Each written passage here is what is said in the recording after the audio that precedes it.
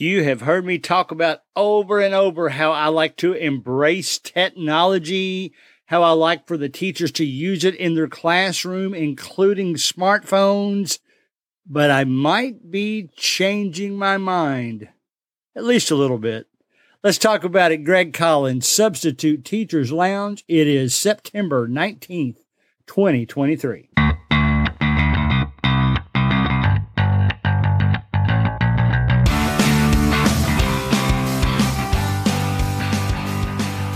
All right, let me tell you where I'm going with this. I still believe technology is the way to go. Instead of banning phones in the classroom, I think it would be just much easier and better, even easier on the teachers to embrace iPhones, whatever, and build them into the curriculum so that we don't have to deal with sneaking the phone, sticking them in their pocket, looking at it on their smartwatches, all that kind of stuff. We're going to break this episode down a few different ways. We're going to first talk about how computers in general and Chromebooks mainly, because Google's got the contract with it, seems like everybody. I'm pretty computer savvy, but trying to get used to a Chromebook when I first started in the schools 5 years ago, I'll tell you what problems I encountered. So we'll look at computers overall first. We'll look at the differences between laptops that you may be familiar with versus Chromebooks. And then we'll talk a little bit about shortcuts on Chromebooks because, oh my goodness, there are so many things that are different on a Chromebook than on a regular laptop. So let's get started. First of all, the reason I even thought about this episode is something I encountered in high school classes. I did sometimes I will tell you, I heard something in a class this week that reminded me of what I should tell you about certain things. And then I'll go back to older stories. This week, most of the stories I've gotten have developed in just recent days. First of all, let's get music out of the way. Back when I was a young pup, elementary school or whatever we called it back then, and my father came in one day when I was very young, when I was doing homework and I had my music blaring. I might have even had the television turned on, but the sound down. And he said, "Greg, are you doing your homework or are you goofing off with your music?" And I said, "I'm doing my homework." And then I started bringing home good grades. And he never bothered me about my music again. And I tend to be that way.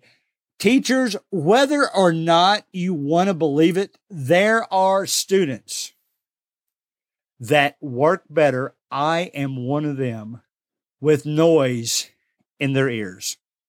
I work much better with music than I do with silence around me. So anytime in the classroom, as long as it's not strictly forbidden by teachers, and it rarely is, most teachers will let their students listen to music as long as they get their work done. I will tell you my rule about music, because I had students ask me this week, "Mr. Collins, can we listen to music?" Well, first of all, they didn't even have to ask me. If they knew they weren't supposed to, they'd probably just sneak and do it. By asking my permission, that actually made me feel better about then giving them permission to listen to music. Now, I will stipulate this. Of course, there are some students that would rather it be silent. And sometimes that's what the hallways are for. I've given tests where I've played music in the background.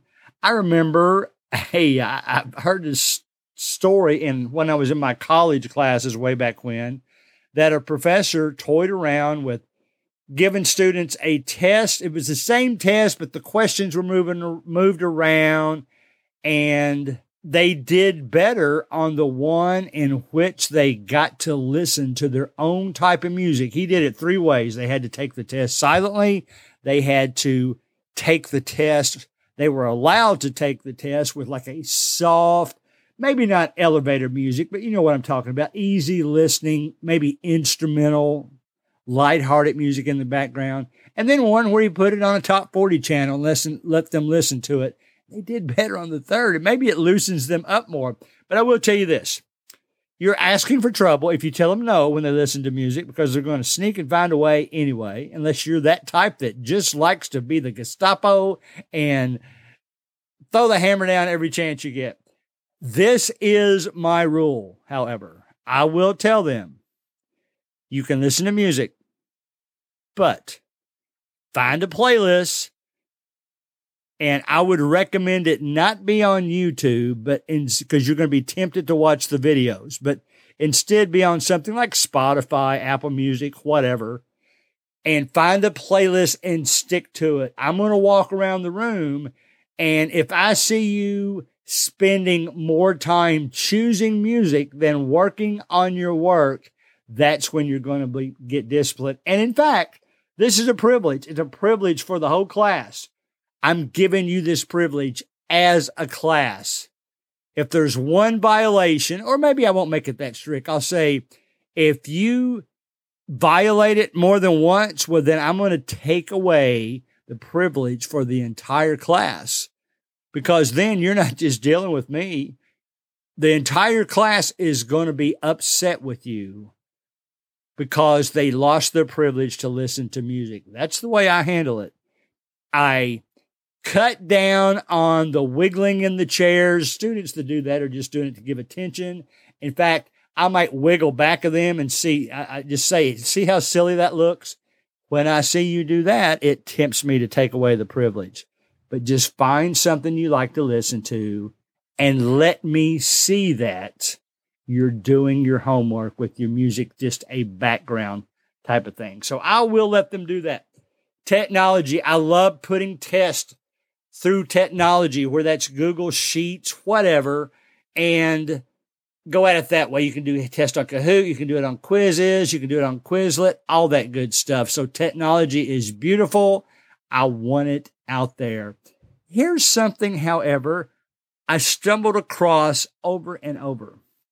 It seems that students would, when they're given an assignment now, I guess technically you could say this even if it wasn't a technology-based assignment, but I'm finding more and more students would rather just do whatever their assignment is, spend their class time talking to their friends, period, and doing their work at home. Can you imagine? I guess it's more peaceful at home. Hopefully it's more peaceful at home. And that's something that technology has ruined us about, because a lot of times then, if their assignment's on a Chromebook, whatever, they will instead play games and work on their homework at night. In fact, what I have found is a lot of them will take the weekend, the nights, try to work ahead if the teacher has posted assignments ahead, and then just use their computers for games and that type of thing in the room. Now, it's up to the teacher to decide this. I guess that's okay, because they're getting their work done. They're doing it in their own capacity. I guess in a way I did too. I remember when I was in college studying for a test one night, and then somebody called up in my fraternity and wanted to go do something. Of course, I went and did it and didn't study. So instead, when we got home, maybe at 11 o'clock, I studied till about 3 in the morning. Or did I can't remember if I did it that way or got up early the next morning. But regardless, we all shift things around. It's not just kids that do this, but that's something that's made technology shift. So also, one of the things I tell them when I'm in there, I'll tell them that I'm pretty savvy with computers. And even though you think you've hidden what you're looking at on your computer from me, I know how to do it. And I'll tell them in advance. If I come around to you and I see you start closing things, I'm going to have the school look at what you had open. Okay? And if I come around and say, take your hands off your computer, and I've done this, you better do it immediately, because if you hit a button to close something, then I know you weren't doing your work, and all the class is going to lose privileges because of you. So that's some of the things I try to regulate the use of technology in the room. I'm not sure back in my day it was any better passing notes. We wasted time too. I'm glad the technology is in there. Chromebooks, to go to the next type of topic, Chromebooks were confusing to me. And I want to tell you just a few things about Chromebooks that are different than regular laptops. First of all, you got to give Google credit. I mean, they are the only search engine people use. I remember Netscape, or whatever some of the others we used to use. And they've got all these contracts with schools so that they're using Google Chromebooks to get on Google Sheets and Google Docs and Google everything. So hats off to them. They know how to market themselves. So since they did, maybe they tweaked their computers so that they were different than laptops, trying to get the world to switch over to Google. I mean, got to give them credit for that too. I mean, that's what this country is about. It's a free market, and they can do whatever they want to try to pull sales away from another company. That's what Coke does to Pepsi, and vice versa. All that good stuff. But let's spend just a few minutes what you're going to encounter when you go in. And if you're not familiar with Chromebooks, here are the main things that you'll notice. It seems the one I had to get used to first. I'm a right clicker on a laptop. Everything that I'm in, I use right click to bring up options. Well, guess what? There is no right click on a Chromebook unless you got something modified out there. The way you bring up menus on a Chromebook is you basically just press or tap the touchpad with two fingers, or I think you can also press Alt and then click with one finger. A little bit different than what you're used to. That was probably one of the main shortcuts that's different on a Chromebook. If you like to use tabs, Control T will open a new tab for you. Control Shift and T will reopen the last closed tab. So if you accidentally closed a tab, you want to reopen it. That's Control Shift plus T. And then Control W will close the currently selected tab that you're on. Of course, if you haven't saved things, it's saving things automatically for the first part. But if you haven't saved something, it will give you the option of saving before you close it. Which, by the way, back in the old days when computers came out, if you closed something before saving it, you might have lost everything that you worked on. Also, there's an options menu on the Chromebook. Alt plus E will do it. It's like the three-dot menu in Google Chrome and Google Files, that type of thing. Cursor selection and movement. If you're using, most everybody's using their touchpads as opposed to a mouse. Some people buy a mouse for Chromebooks, but most of the ones that the school gives out, mouse is just another expense. So why would you do it if you didn't need to? So you have to remember that Shift plus the arrow keys will select the text in the direction you move the cursor. So where you might be used to taking a mouse and dragging it across to select a lot of things, on Chromebook, Shift plus the arrow keys will do the same thing for you. Control plus the arrow keys, on the other hand, moves a cursor one word to the left or right, okay, depending on which arrow key that you hit. And then to keep things even more complicated, Shift plus Control plus arrow keys will allow you to basically, like when you drag a mouse down and to try to capture a whole big block of stuff, well, Shift Control with the arrow keys allows you to select larger portions of text, whatever you happen to be looking on. And then probably the one that I'll close with, because I'm not going to mention every shortcut. I will say that there is even a shortcut to show the shortcuts. Control C, by the way, is that's true on laptop and Chromebook both. That's copy. Control V for paste. You probably know all these. Chromebook shortcuts, though, there's a shortcut menu. If you hit Control Alt / that will show you the basic ones. But the last big shortcut I wanted to share with you, because we tend to do this a lot, is a screenshot. A lot of times on a laptop, there'll just be a button that says screenshot. You hit that, you've copied whatever is on your screen, even if it's multiple tabs, multiple windows, if you're using Windows, and then you could paste that into an email or into a presentation, into a PowerPoint, whatever you happen to be doing. You can do that with a Chromebook too. In fact, I'll go ahead and say, for the most part, anything you can do on a laptop, you can do on a Chromebook.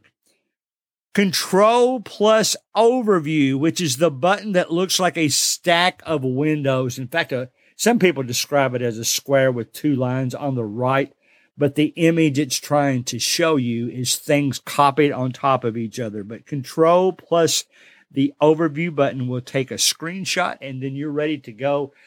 That's it for the most part. I will tell you that there are some aggravating things. There are much more things on a Chromebook that require internet rather than software or apps.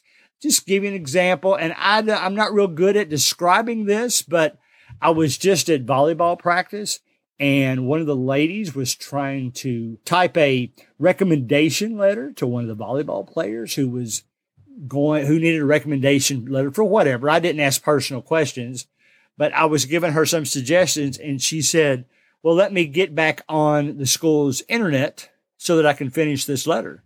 So the Microsoft Word type thing that she was using, she had to be connected to the internet to type a letter on her Chromebook. Now, maybe she just wasn't familiar with some things you are, but that's another thing. Chromebooks tend to require the internet more than anything else, regardless of what you're doing. You may need to be on the internet just because the Google package of stuff, the worksheets, the textual documents, like where you write letters, that may require that you be logged into the internet. So that's it. I still love technology. I still embrace technology. I think all teachers should use it, should learn it. Maybe this will help you be able to better relate to Chromebooks. And if you can't figure something out, I guarantee you one of the students in your classroom will, and they can help you out.